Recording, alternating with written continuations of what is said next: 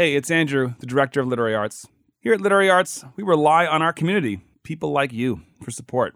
To help make this podcast and all our programming possible, give today. literary-arts.org/donate.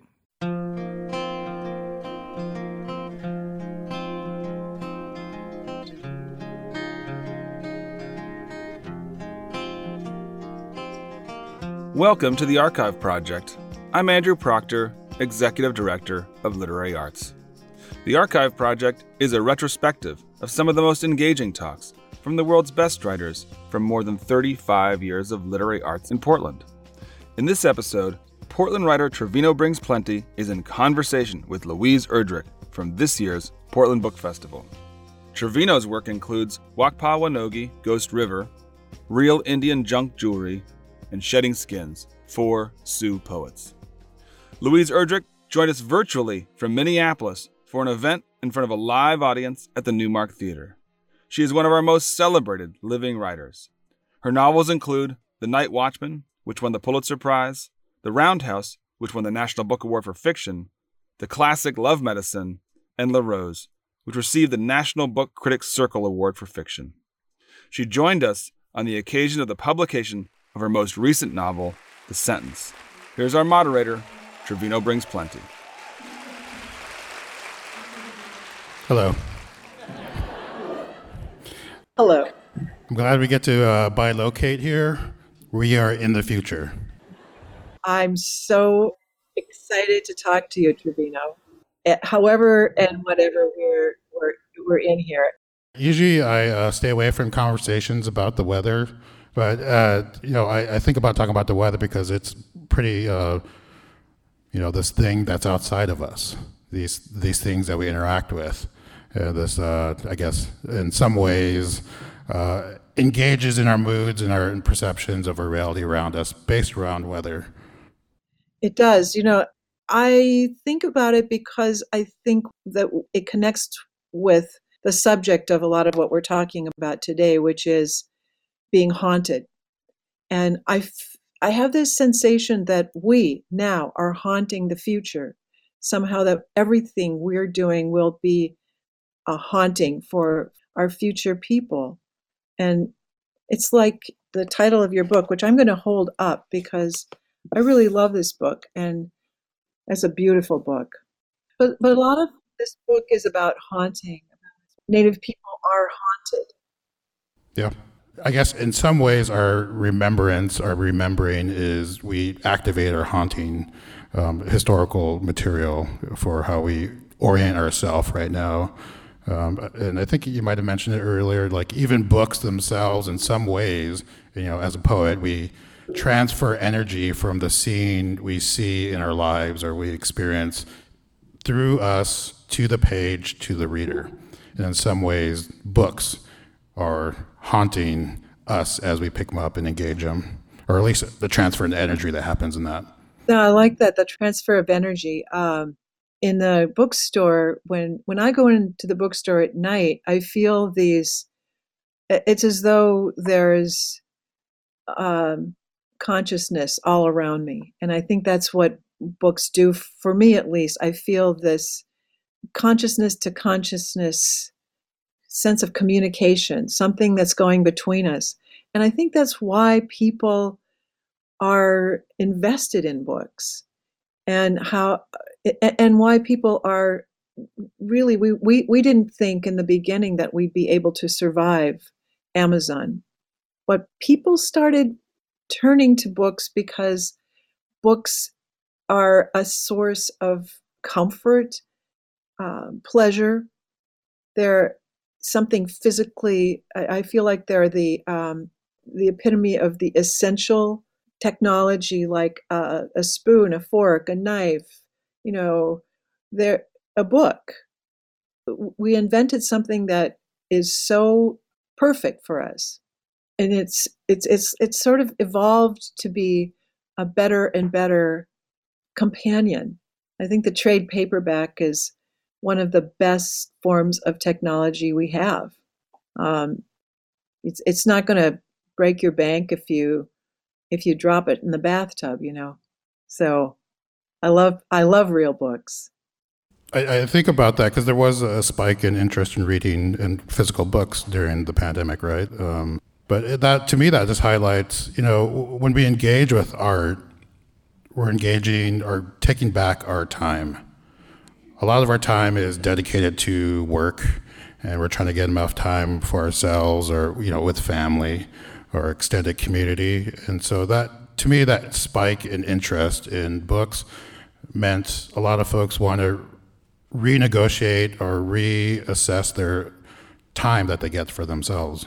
I mean, we're competing with social media as well, right? So our time we're giving our free labor to social media that, is also in competition then with the book itself. But there's something about the self-enrichment of the book itself gives to the reader that social media does something weird, but we're in that competition. I love what you said, soft enrichment. Yeah. My book is also about the problem of what human remains, people who have no clue about where native bones in museums and in various small venues, under every place. There is a knowledge, a kind of general knowledge that seeps into American culture that there's a discomfort, there's a concern, there's sometimes a complete refusal and denial to acknowledge that this is all native land.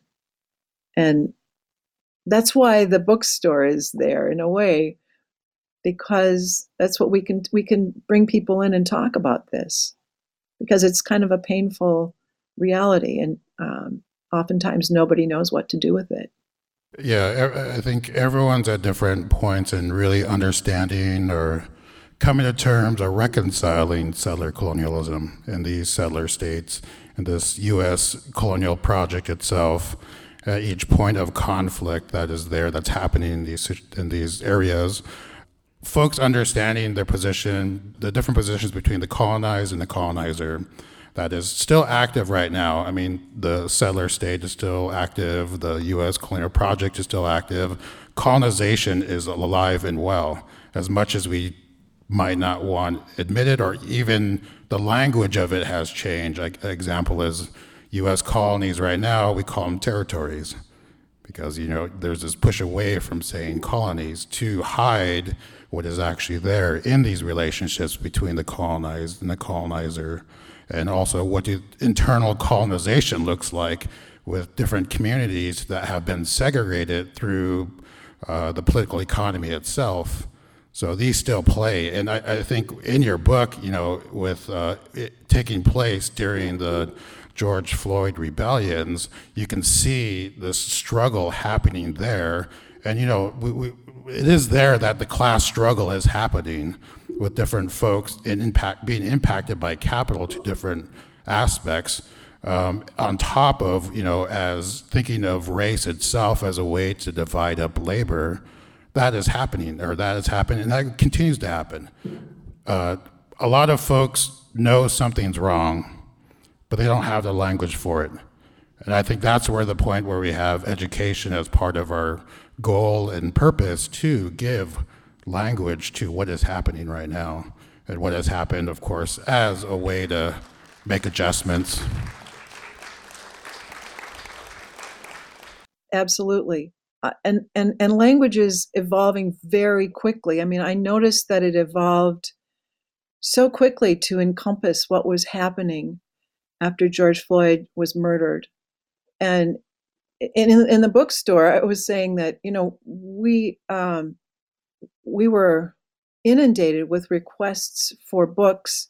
Everybody who was not out in the street wanted to know why everybody else was out in the street. It was, well, I think both of our cities have had this in common as well, that people can break out furiously out of red line, out of the corridors of the painful past and into this time now. And I'm afraid now, what I'm afraid of and what I see, because we also segued into an enormous demonstration, Standing Rock-like demonstration of indigenous treaty protections up on Line 3, which is another pipeline taking tar sands down from Canada over to, incredibly, Lake Superior, the world's, our largest, I should say, our largest freshwater source, a source that's so phenomenal, so pure, so extraordinary that it beggars the imagination to think of running a tar sands pipeline right up to it, where it can easily, it has blown up in the past. I mean, these things that are happening, there was, and what I'm getting toward is that we've seen a hardened response now, a military response to dissent. And we're seeing a very different sort of response taking place, something that we haven't seen for a while, that concerns all of us, I think. No, I think about that, keeping in mind that we are in a capitalist country and it operates as such, that what would be our position if these natural resources were nationalized? Because they're owned by private companies through the state, what it may be. It means something different if it becomes nationalized, that those profits from it go back to people that need it. And we think about the reserve army of labor, which is the unemployed or underemployed working folks that better their material conditions by redistributing wealth. You see this, and I envision the comic from 100 years ago where the worker is being pressed down by stagnant or low wages and then being pressed from underneath by landlordism. So our sense of actually having livability within a city have these two factors pressing in on folks from living the full potential they can have, what it actually means to live or work towards liberation. And liberation, I'm working from the definition of free from oppression. And so those two economic factors limit our ability to have the full life that we can have our time back to enjoy books, enjoy art. That's our investment, us as humans living in a world, and not this weirdo thing where we have to work like 40 hours a week, or on top of that, your side hustle as we move towards a gig economy. Our time is very precious. It's being taken away from us. It's not new. 100 years ago, all that stuff was happening. It was working out. So, unfortunately, history does repeat itself with different language that goes along with it that hides the theory or the functionality of the structure itself.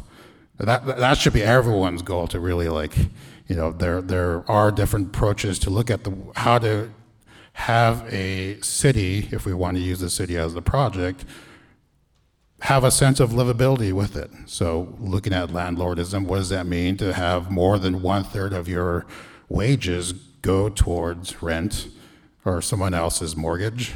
But I'm not really concerned about the petty landlords, because that's just one person, extra house, but more like corporations or hedge funds or BlackRock that's out there that is decimating communities through economy as a way to wedge out what is potentially the best we can be in our lives that we have, with our time returned back to us. So where in this do poets and novelists fit? I guess I'm thinking more about right now where autocracies across the world are, what we're seeing right now with where poets, booksellers, writers, even children's book writers right now are being taken and imprisoned in Hong Kong.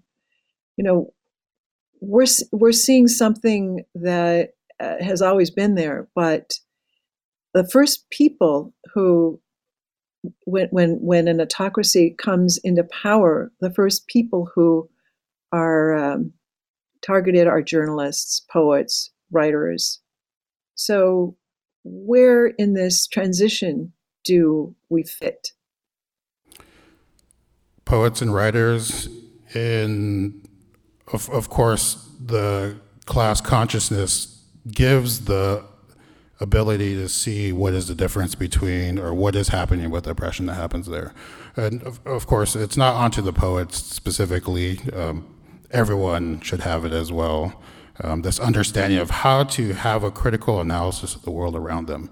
Even the idea of like what we were saying was happening in Hong Kong, understand what a color revolution looks like when you have these events that happen in Hong Kong. Just recently in Cuba, you had another color revolution where, it looked like, leaning into that anti-communist rhetoric of, they're dictators, they're, authoritarian, this propaganda machine, this marketing machine that has well-versed, well-practiced ways of putting out information, disseminating information to say these things are happening the way it is.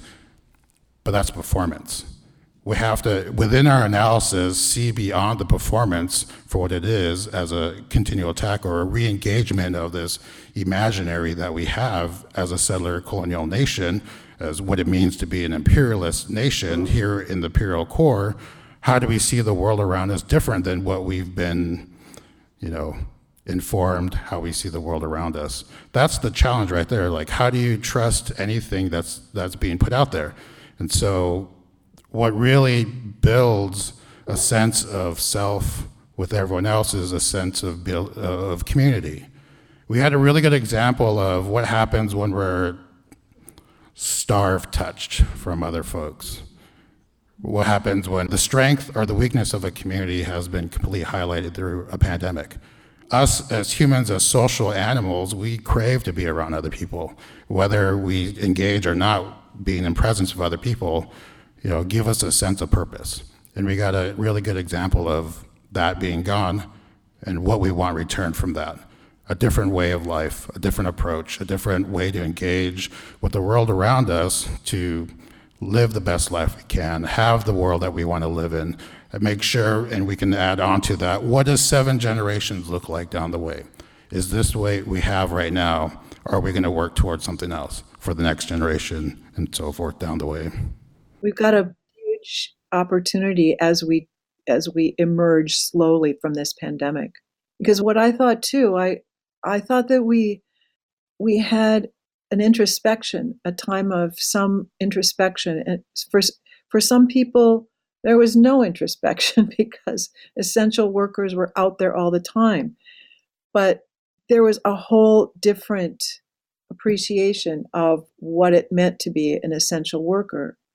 And I don't see I see, what I see is that it's become internalized by people who've had extremely taxing, low-paid work of all sorts. And we're seeing right now that people are just saying, no more. I want more. I understand that some people had more. This was, I want more, and I don't want to do this job. And I think this is a really important time for labor, for people who were able to get back some of their lives during this time, to see what it means, as you've been pointing out in several different ways, that it's incredibly precious to be human and to have the emotional freedom to read poetry, to bring art into our lives. It's for me, it's, I suppose, part of that is being able to bring the real world, the natural world, into our lives. And that happened for a lot of people too. They went outside. We had to be outside. They went and stayed outside. We all had our times of being together outside, all of the time. And there is something beautiful in that. It's still happening. There's people who are still out in the snow right now, taking long walks together. People who, that's where we find our community. And yeah, I missed it a lot. I missed just being, I keep diaries, and I kept writing a list of people that I was going to hug, but something something that became invisible.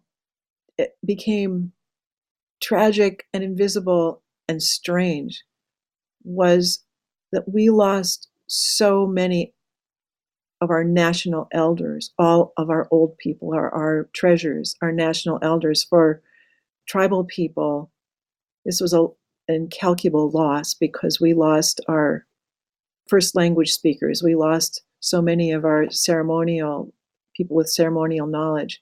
But people with ceremonial knowledge and people with family memories disappeared all in an awful way. People vanished during these past 2 years. They're gone. And I think we haven't reckoned enough with what this means. I mean, people say to me all the time, I just want to forget this. I never want to talk about it again. But part of the reason that this book exists is because I didn't want to forget it. I didn't want to forget it at all. I want to remember it. And I want to take our lessons and think about it, because this is always going to be there going forward. And if we don't think about it and learn from it, then we can't go forward. I think that's what's really interesting about your book is you have key spots in your book takes place in key spots there in Minneapolis where a lot of Native folks come together. These different locations, and also while the locations have engaged with the Floyd rebellions, there and the commentary that happens with what's happening in that area, specifically to the Native places. So I think like Powwow Grounds is one of them. Migizi was mentioned, and then I'm not sure if was it Little Earth? Is that what you have there, or is it White? Yeah, Little Earth. And of course, where your bookstore is, right there near the lake, right? So the historical changes of names that happened with was it Lake Calhoun? That was the previous name, to White Lake afterwards in Dakota language. This changing that's happening. I'm glad you mentioned it, because that's a way forward. I really feel like finding the names and then changing the names, finding the history of the names, changing the names is a great way of reckoning with history, and it's happening all over in our country. And so the bookstore is interesting because so in the city in Minneapolis, we're on Dakota ground. This is Dakota earth, and the bookstore is in a place close to Cloudman's village, and that was a patched in cornfields, and it was gardened. This whole area around the lake, right? And there is a clear record kept. Well, there's a clear record kept on every Native person, but that's a different story. But the Cloudman was well known and an ancestor of Charles Eastman. Charles Eastman was a very famous physician, and he took care of people after Wounded Knee. He translated Lakota names, and he was just a great human being. Well, so here I was in San Francisco many years ago at a book event, and this beautiful young person came up and said, "Oh, I don't, we knew each other we knew each other's family from Wahpeton. So it was great to meet somebody new, but somebody who was like well-known and to me, and a family that was really close to mine, and a Dakota family." And so it turned out that she and her sisters came to work at the bookstore. So that to me was extraordinary, because they came home, and their names are Carly Badhart Bull now, and Kate Bean. Kate and Carly have been instrumental in renaming the places all around Minneapolis and St. Paul. Yeah, well, is it really renaming or just giving back the names?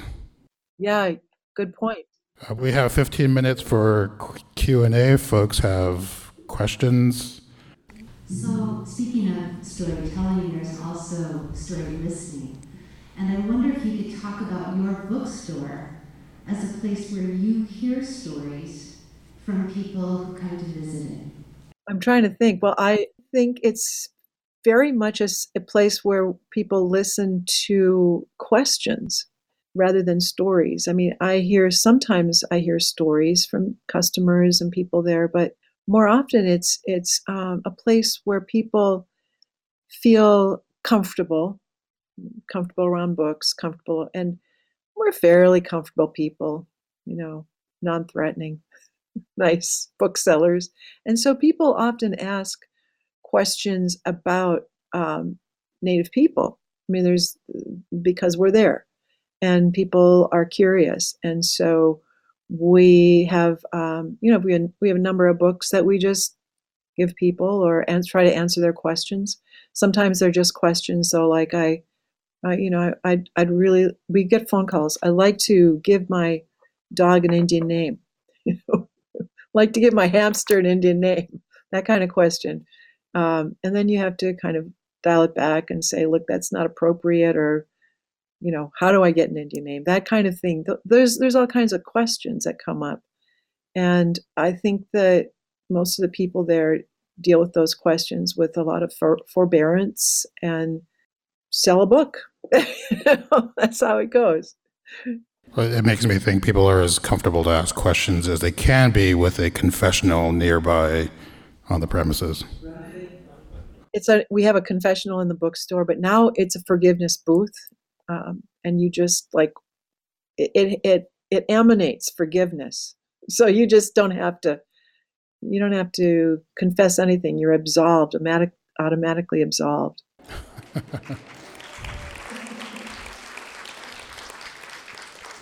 Yeah, I'm not Catholic, so I don't know what that all means. So it's right next to the bathroom, so that's the other place I got to meditate.